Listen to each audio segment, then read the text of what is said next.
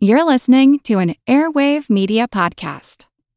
Prescription products require completion of an online medication consultation with an independent healthcare provider through the LifeMD platform and are only available if prescribed. Subscription required. Individual results may vary. Additional restrictions apply. Read all warnings before using GLP-1s. Side effects may include a risk of thyroid C-cell tumors. Do not use GLP-1s if you or your family have a history of thyroid cancer. If you've struggled for years to lose weight and have given up hope, did you know you can now access GLP-1 prescription medications at TryLifeMD.com? We're now offering eligible patients online access to GLP-1s, the breakthrough prescription medication that can help you lose body fat and weight. Listen to what people are saying. It's fun to put on jeans that you couldn't get into 6 months ago. Every morning, I look forward to getting on the scale. For anybody who's struggling with their weight, it's a godsend. And here's the best part. Your insurance may cover 100% of the cost of your medication. So go to TryLifeMD.com to have your eligibility checked right now. Get started today at TryLifeMD.com. That's TryLifeMD.com.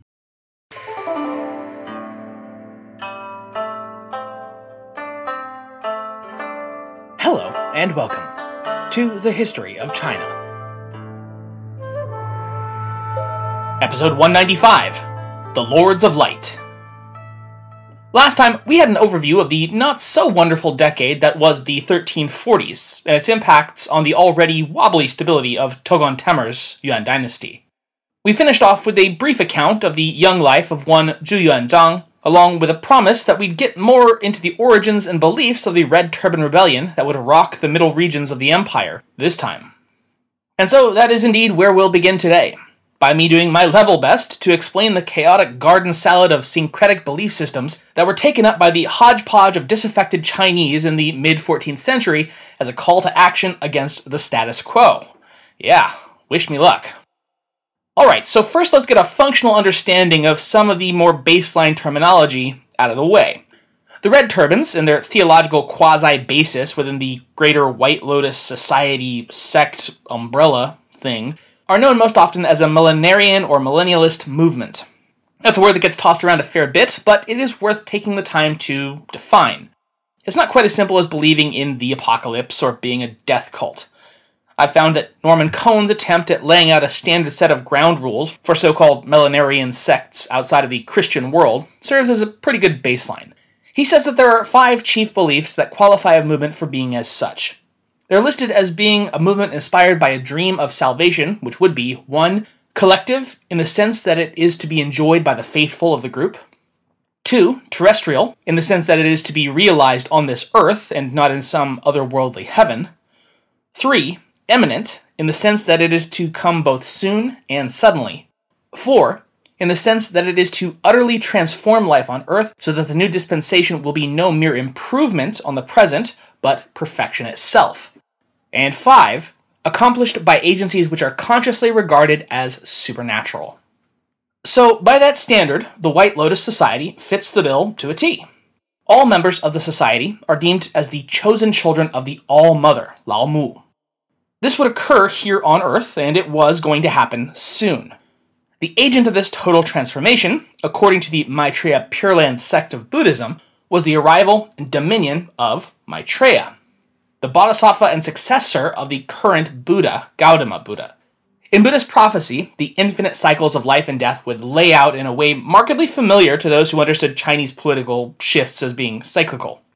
A Buddha would arrive and then teach humanity the perfect Dharma, after which, for a time, the world would live in perfect harmony, a golden age. But as time went on and humanity became more temporally distant from this golden age, it would slowly descend further from the Buddhist teaching, gradually becoming more corrupt until such a time as the Dharma had been all but forgotten by everyone.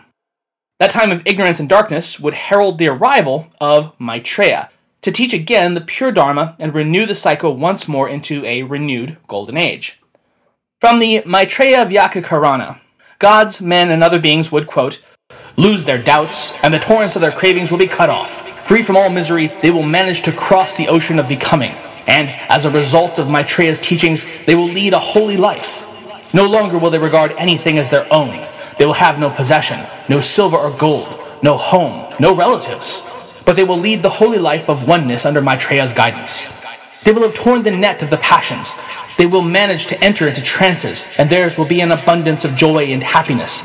for they will lead a holy life under Maitreya's guidance." End quote. Yet even this would not be quite the end of the path, for even though the people would be all tranquil, egalitarian, and unified, Maitreya would look and see that they all still held in their hearts the 5 desires. From Ma Xixia, quote, "When Maitreya sees such desires generating such misery, in which people suffer the great pains of life and death, and thus cannot escape the 3 evil paths, he resolves to attain Buddhahood and deliver all sentient beings out of the bitter sea of mortality." End quote. That, admittedly brief description, leads us to the other major sect that's typically understood to have been incorporated into the White Lotus belief system, which is Manichaeism. The teachings of Mani, a 3rd century mystic prophet born in Persian Babylonia, had spread as far as India in relatively short order. Mani's teachings were, like several other notable world religions of that period, significantly impacted by the earlier religion of the region, Zoroastrianism. Although, Mani believed that the teachings of Zoroaster were only partial truths, and that a far broader, more universal system transcending all other teachings had been revealed to him alone.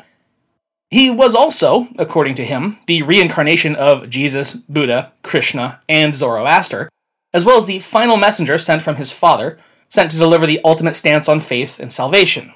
From Mote, quote, "As partially understood and popularized in the course of being carried into Eastern Asia, the central tenet of Mani's teaching was that forces of light and darkness, good and evil, struggled for mastery of the world. Light, the sun, fire, the color red, all symbolized the agency of good in a rigid dualism in which day and night, light and dark, are incompatible and by nature wholly antagonistic." End quote. This mutually opposed binary would ultimately culminate in a fearsome, final apocalyptic struggle in which light would at last triumph over darkness once and for all. This cosmic scale disaster was, in fact, a necessary step on the path towards that new cosmic order. And yes, in case that's ringing any bells from those of you who've read from, say, the Book of Revelation, it's no accident that early Christianity likewise drew significant elements of its theosophy from the Zoroastrian cosmology. And boy howdy, did Mani bring some rules with him. From Lin Wu Shu, quote, "4 prohibitions. Do not eat meat. Do not drink alcohol. Do not marry. Do not accumulate personal wealth. 10 sins for confession. To act hypocritically. To make false promise. To testify on behalf of a bad person. To persecute a virtuous person. To stir up trouble amidst people. To practice sorcery. To kill living creatures. To cheat. To disbelieve in God. And do things to anger the sun and the moon. 10 admonitions. Do not worship idols. Do not cheat. Do not be greedy. Do not kill. Do not have sexual relations. Do not steal. Do not practice sorcery. Do not doubt belief in God. Do not be lazy. Do pray every day at the 4th or 7th 2-hour period." So, no meat, no booze, no sex, no money, and no magic. Sounds like a whole barrel of fun. Only strict adherence to these disciplines could save a believer's soul, which would depart upon death from the Moon Palace and ascend to the Sun Palace, before finally returning to a new paradise. Conversely, those who did not repent were to be buried with the dark matter in hell following the end of the world. By the Tang period, Manichaeism had gained a significant foothold in China, appealing to the put-upon common classes by espousing that all must choose between service to the king of darkness and death, the Heian Wangguo, or else side with the kingdom of light and life, the Guangming Wangguo. Similar to any sects of monastic Buddhism, the followers of Mani were to live ascetic lives, eschewing those things of the physical world of darkness, such as flesh and the pleasures of the flesh, in lieu of partaking, ideally, only in the light of the cosmic bright kingdom. Unsurprisingly, this tended to rub the powers that be in China rather the wrong way, and by the Song dynasty, followers of Manichaeism were derisively referred to by imperial officials as 切菜师末, literally, those who eat vegetables and worship demons. Although it should be noted that this was more of a catch-all term for any sinister folk religion that the authorities wished to demonize, rather than a name specific to Manichaeism. Among its followers, it was known as the Teaching of Light, or Mingjiao, which would wind up being no accident.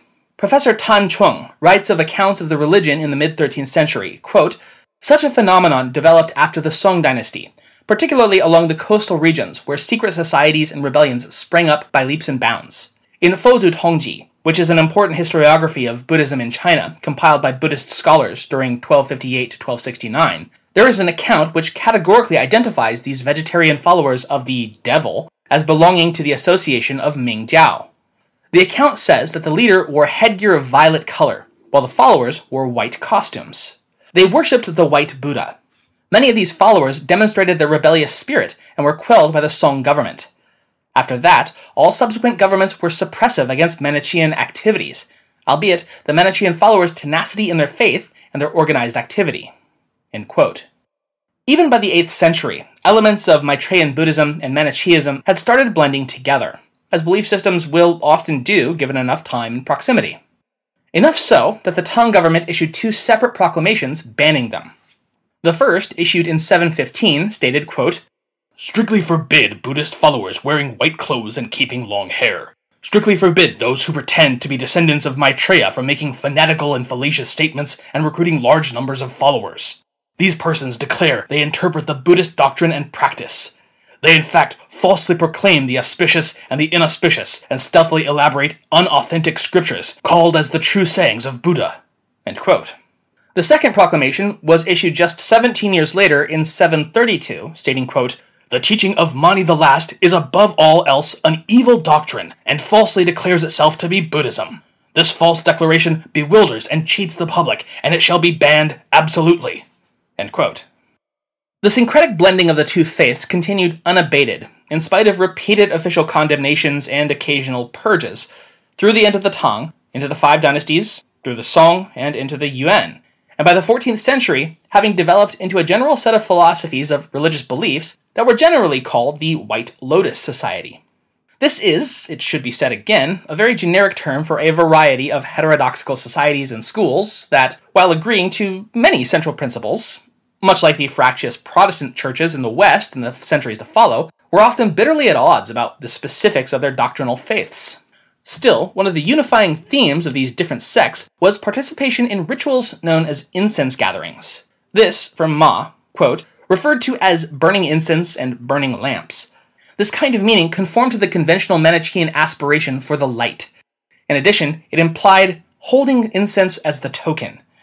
In the 39th volume of the Annals of the Patriarchs of Buddhism, it reads, quote, "The practice of this sect is to sleep through the day and come out at night, holding incense as the token and secretly mingling with other persons and calling themselves virtuous friends." Accordingly, we know that the incense of the incense gathering contains another meaning. End quote.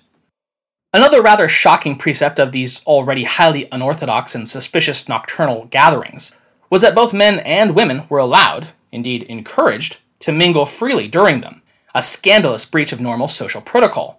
Though Moat helpfully notes that they were probably not orgiastic, which does stand to reason since, after all, sex was still a pretty big no-no. By the time of Yelu Chucai in the Yuan period, he was calling these incense gatherings an evil variant of Buddhism, a testament to how intermingled the practices had actually become. One of the few chroniclers of the White Lotus Society that survived to us today is that of Huang Yupian, a magistrate of the Qing government in the mid-19th century and avid hunter of White Lotus rebel factions. In an attempt to catalog, and thus better root out, the by nature secretive members, what he likely would have approved of calling cultists, Huang wrote a 3-volume compendium called the Poxie Xiangbang, or Detailed Refutation of Heterodoxy, that detailed the practices of the various sects, based on copies of their secret documents, called Baozhuan, literally precious scrolls. It's from this compendium, rather than the name White Lotus itself, that they could be seen as generally a united front, rather than multitudinous independent rebel cells. Through the ages, the name White Lotus was seldom used by its own members. In fact, prompting one Ming-era official from the Ministry of Rites in the late 16th century to complain, quote, "The sects avoid using the name White Lotus, yet in practice they espouse White Lotus teaching. For every sect there is a different patriarch, and ignorant men and women delude themselves and spread the sect's doctrines. They would rather be executed by the government than dare disobey the order of the sect master." End quote. Indeed, in true millenarian fashion, many of the devotees were not only willing, but positively eager to embrace death, as they had been taught that it was actually to their spiritual benefit to do so. Huan Yupian himself writes, quote, The sectarians blatantly claim that all men who become believers are incarnated Buddhas, and that all women who become believers are incarnated Buddha mothers. Ignorant men and women who have swallowed the charm water of the sects become convinced that they are indeed Buddha incarnates. They are therefore eager to return to heaven. They then earnestly practice their religion, even after they've been apprehended by the authorities and sentenced to decapitation and slow slicing. They show no regret." End quote. In fact, at least some of the sects came to preach that the worse and more painful the punishment inflicted on the condemned member, the higher place they'd receive upon returning to heaven. Quote, "Non-capital punishment will enable one to avoid hell, but not enough to reach heaven. There will be, however, no red capes to wear in celebration. Death by decapitation will enable one to ascend to heaven wearing a red cape. Death by slow slicing will enable one to enter heaven wearing a red gown." End quote. Ultimately, this led many, including Huang himself, to despair of ever ridding themselves of the mortal and spiritual danger of the White Lotus Society posed to his government.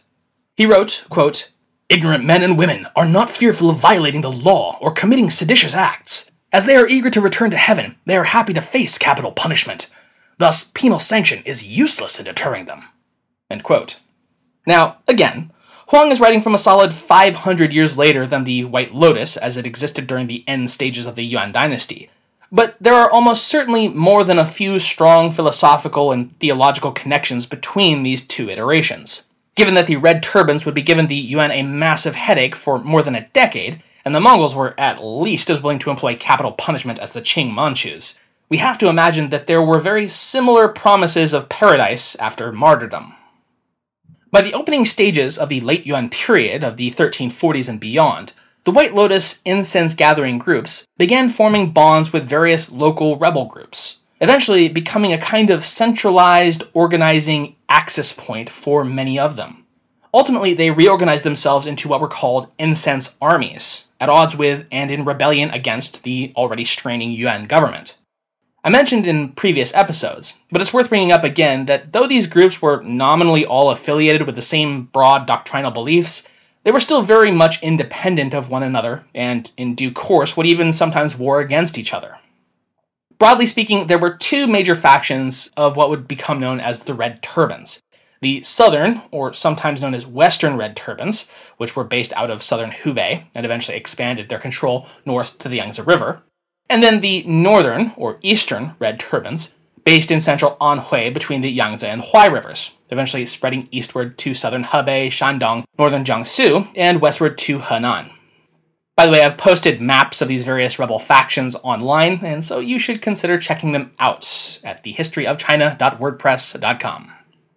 Still, before moving forward, it's important to state that even though these sub-designations as Northern and Southern Red Turbans are still broad categorizations that tend to mask the truly decentralized and often antagonistic relationships between the different factions that have been categorized within them, and as we'll further note later on in this episode. Mote writes to this, quote, "Within each wing there were separate groupings, retaining features of their distinctive local origins, and often hostile to each other. The Red Turban phenomenon was thus complex and varied. Some of its branches eventually different enough to stand as independent movements. Traditional historians, generally sympathetic neither to folk religions nor to rebellions, have tended to apply the Red Turban label to them all indiscriminately, and have even extended it to non-sectarian rebels in some instances." End quote. I'm Jane Perlez, longtime foreign correspondent and former Beijing bureau chief for the New York Times. I've been a foreign correspondent in lots of places: Somalia, Indonesia, Pakistan, but nowhere as important to the world as China. I mean, China is not dropping anti-democratic paratroopers into Montana. But of course, we did see things like the weather balloon/spy balloon riveting the whole country for a week. This is Face Off, an 8-part series in which we'll take you behind the scenes to key moments in the tumultuous US-China relationship.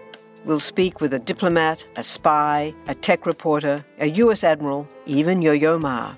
Plus, my pal and noted China historian Rana Mitter joins the conversation. We'll look at what's driving the two nations apart and explore whether anything can help bring them back together. Face Off launches April 9th. It's going to be primarily with the northern sect of the Red Turbans that we deal with for now, because it's going to be out of this particular grouping of uprisings that we will eventually see Zhu Yuanzhang rise to power and establish his great Ming state out of Nanjing. But before getting to him directly, it's worth looking at where and through who this sect rose up in the first place. Our first figure is a man of considerable mystery, undoubtedly by his own design, and yet often credited with being the founder of the Red Turban movement altogether, as well as the initial leader of its incense armies. He's called Peng Yingyu, a Buddhist monk from Yuanzhou Prefecture, today the borderlands between Jiangxi and Hunan provinces. Monk Peng is, quote, credited with having turned the centuries-old Maitreya cult of the White Lotus into a potent movement of social action, end quote.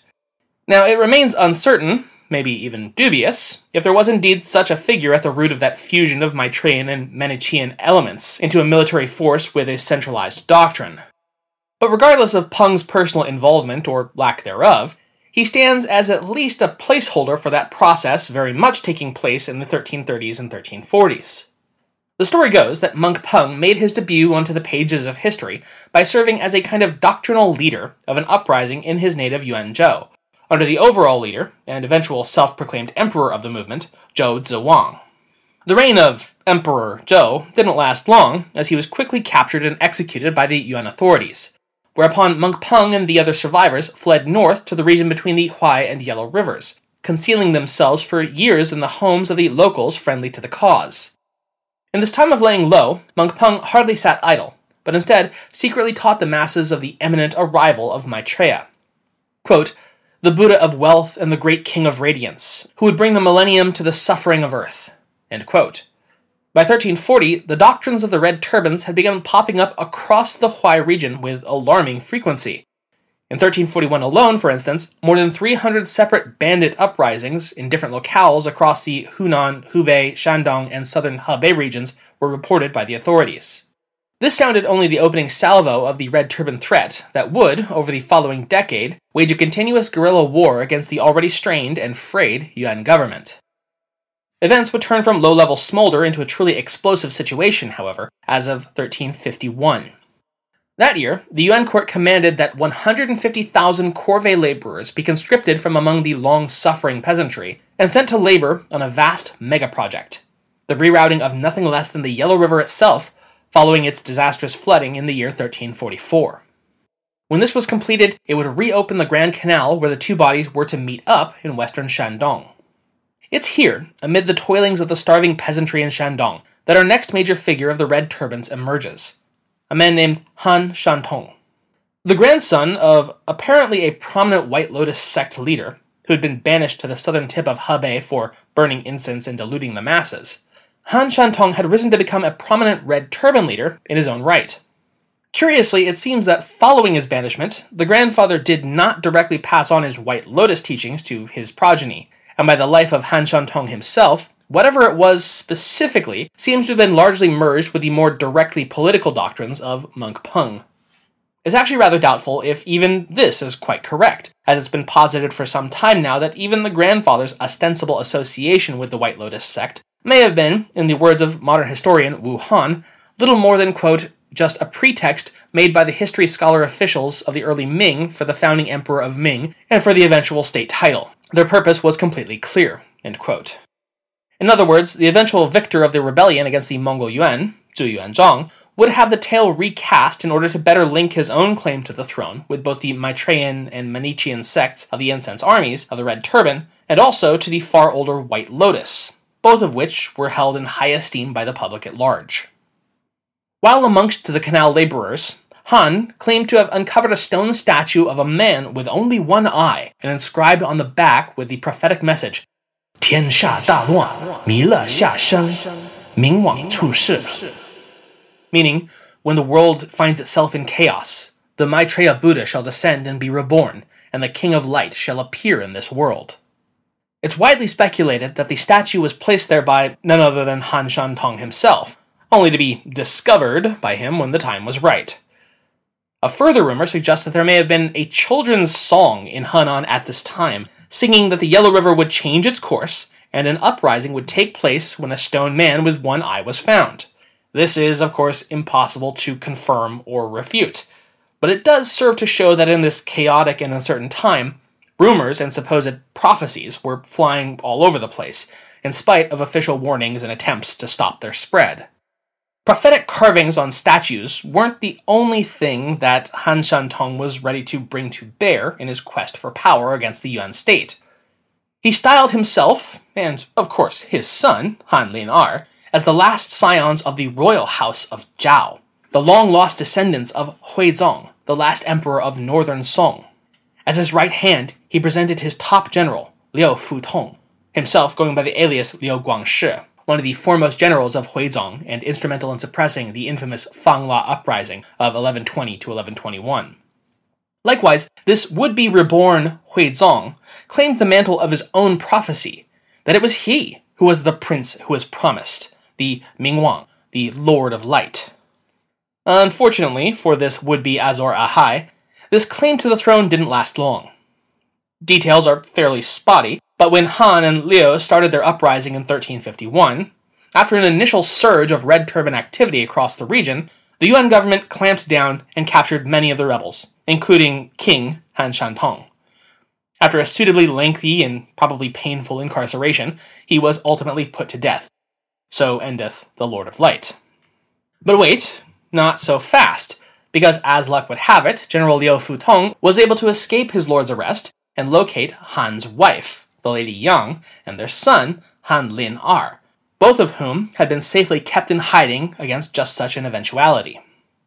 Spiriting the boy, who was at this point perhaps only 11 or 12, to the birthplace of monk Peng, Yangzhou, Lin-er was to take up Shantong's mantle, and was thereby dubbed the Xiaoming Wang, or the Young Lord of Light, and Yangzhou the capital of the Red Turban rebel government in the region.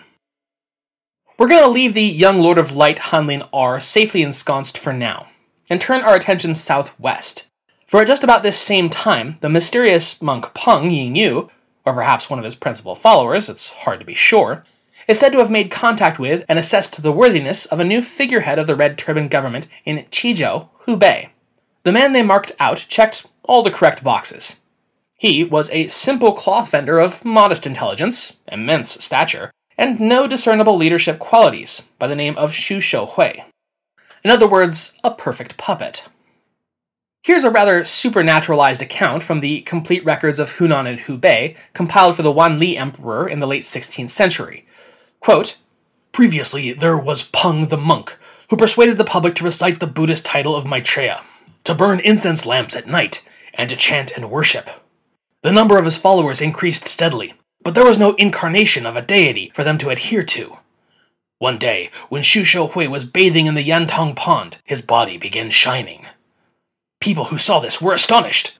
Then, Zhou Pusheng spread false words that the Maitreya Buddha was descending and was going to be the lord of the world. Xu Shouhui should respond to this. Therefore, Zhou and the other followers acclaimed Xu, the lord. They staged a rebellion and marked themselves with red turbans." End quote. By the summer of 1351, he'd been anointed as the head of this new red turban sect, which carved out for itself a rebel kingdom in southern Hubei, which they named the Tianwan Kingdom, meaning heaven consummated, and with the massive cloth salesman as its frontman, declaring a new reign era of Ziping, or equitable governance. The self-proclaimed Emperor Xu was able to massively boost his following when he began asserting that he was, in fact, none other than the Maitreya Buddha incarnate, who sought to destroy the rich in order to benefit the poor. As a result, they were able to rapidly, albeit temporarily, expand, capturing the regions south all the way to Hanyang and nearby Hankou in 1352, before being driven off shortly after by a Yuan counter-assault. Driven back to Qishui, the clothier emperor of the Tianwan kingdom was forced to lick his wounds and search about for a new military leader to lead his forces. The fate of Xu Shouhui, much like that of Han Lin-er, we'll have to wait for next time, though. Because I'd like to end off today much as I did last time, by picking up the narrative thread of the life of our poor, tragic Zhu Yuanzhang, the boy who, when we'd last left him, had lost almost his entire family to plague and famine, and then found himself placed into the service of a local Buddhist monastery as of mid-autumn 1344. Though tall and striking in appearance, the 16-year-old Zhu was just a novice in the Yuzhui Temple, these days called the Huangjue Temple. And so, like all the other novices, he was required to engage in mendicancy, going out and begging amongst the people for alms and food.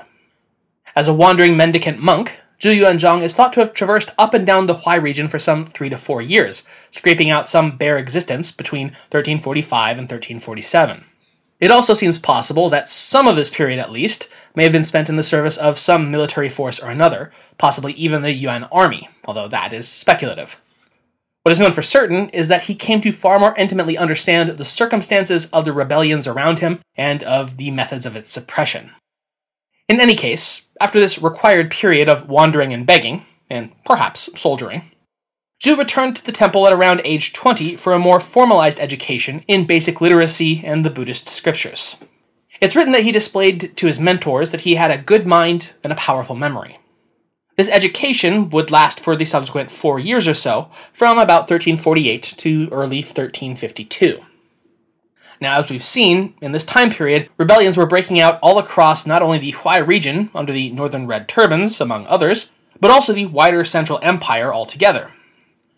As it happened, in mid-February of 1352, a town neighboring the Yuzhui Temple, called Haozhou, was captured and held by a group of those Red Turban rebels, commanded by a man named Guo Zixing.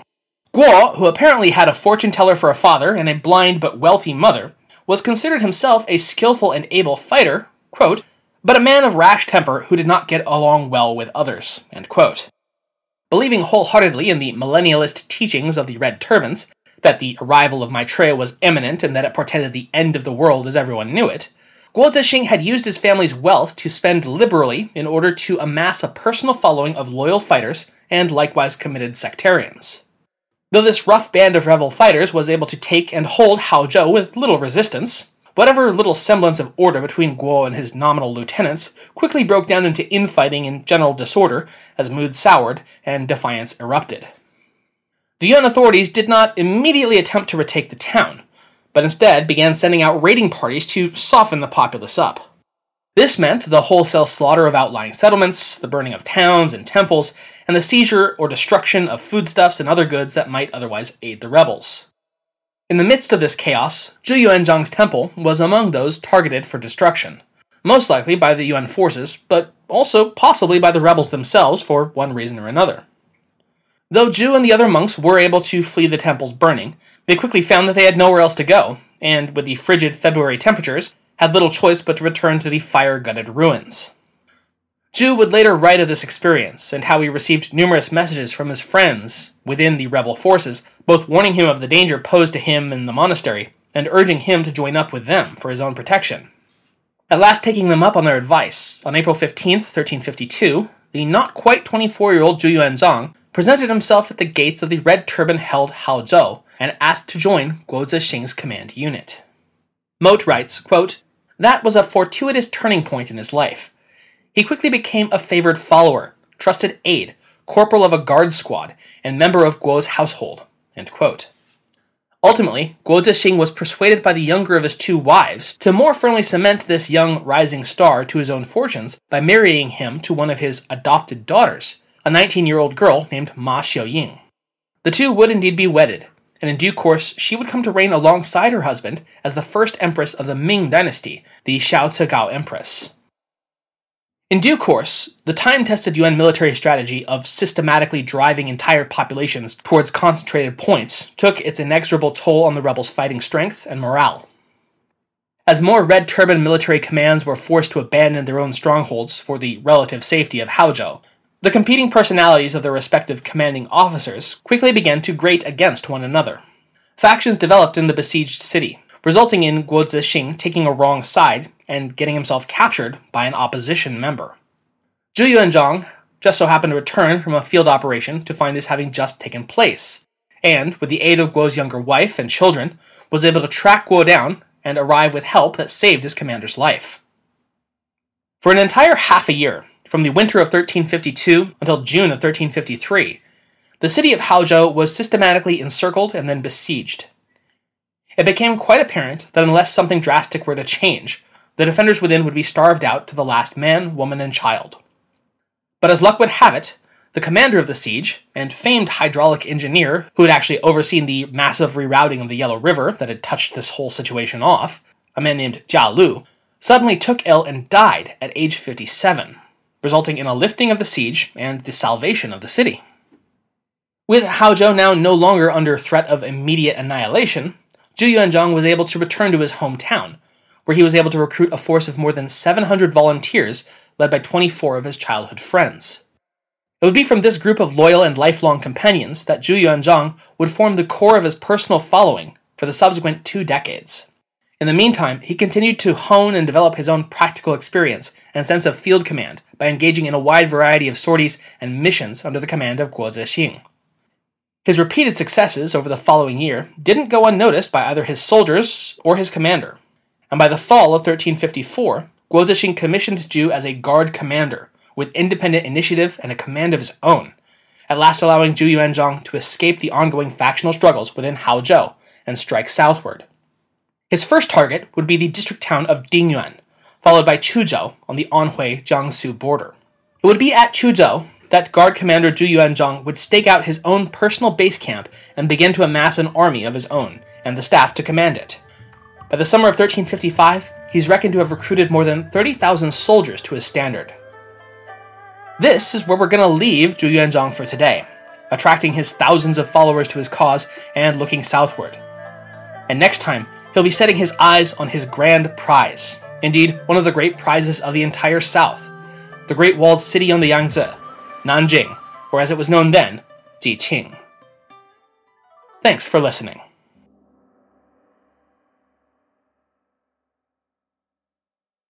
The French Revolution set Europe ablaze. It was an age of enlightenment and progress, but also of tyranny and oppression. It was an age of glory and an age of tragedy. One man stood above it all. This was the Age of Napoleon. I'm Everett Rummage, host of the Age of Napoleon podcast. Join me as I examine the life and times of one of the most fascinating and enigmatic characters in modern history. Look for the Age of Napoleon wherever you find your podcasts.